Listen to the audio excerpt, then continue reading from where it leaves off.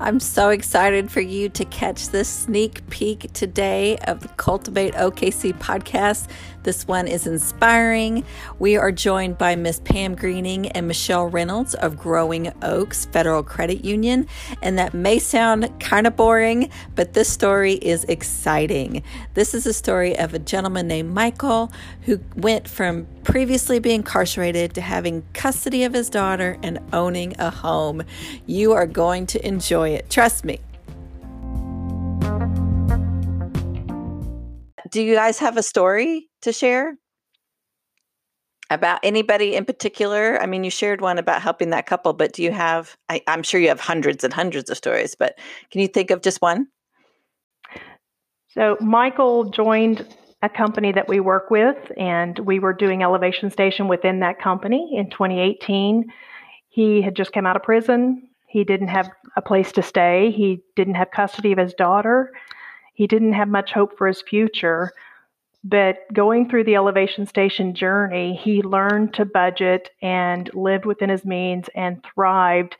He was able to purchase his home in April of 2021, and he got custody of his daughter. She has a place to call home now, and he's teaching her the same techniques and principles that he learned so that she can be further along in her journey at an earlier age. Go. Keep telling us. My favorite line from him when he was giving us his testimonial is, "You have to write your goals down. If you don't, it's just a dream." So goals are written down. It's a dream if you don't write it down and work through it.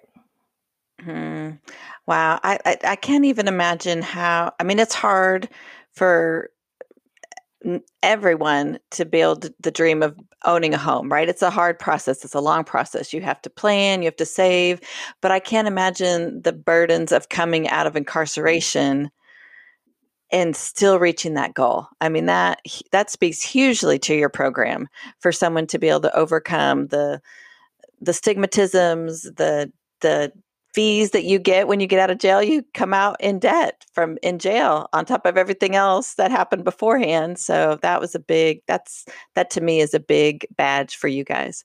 Natanya, did you have a question for them or something you wanted to add? I was just going to say that's one of the things, getting to know Michelle and Pam, that is just so obvious, is that it really, I mean, Tracy, you already said it too, that it just feels like family. And it's not because for me, and I've told them this already, they talk about the finance stuff and it goes over my head. I have no idea what they're talking about. But the aspect of banking and everything is complicated and it's confusing, especially if you don't have a straightforward financial past. And so one of the things that I so appreciate whenever I hear Michelle and Pam talking about what they do is that they have this thing that they do, but they never necessarily dumb it down.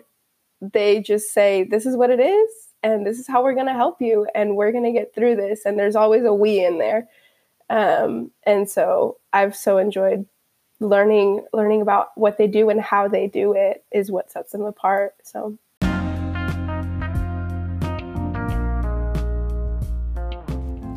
Thank you for joining us for a sneak peek into the Cultivate OKC podcast. To catch the full episode and many more, go to cultivate.city. We believe that no city can become great unless everyone thrives, not just the privileged or the opportunistic or the connected or credentialed. We believe entrepreneurs and their ventures have an outsized impact on flipping the script.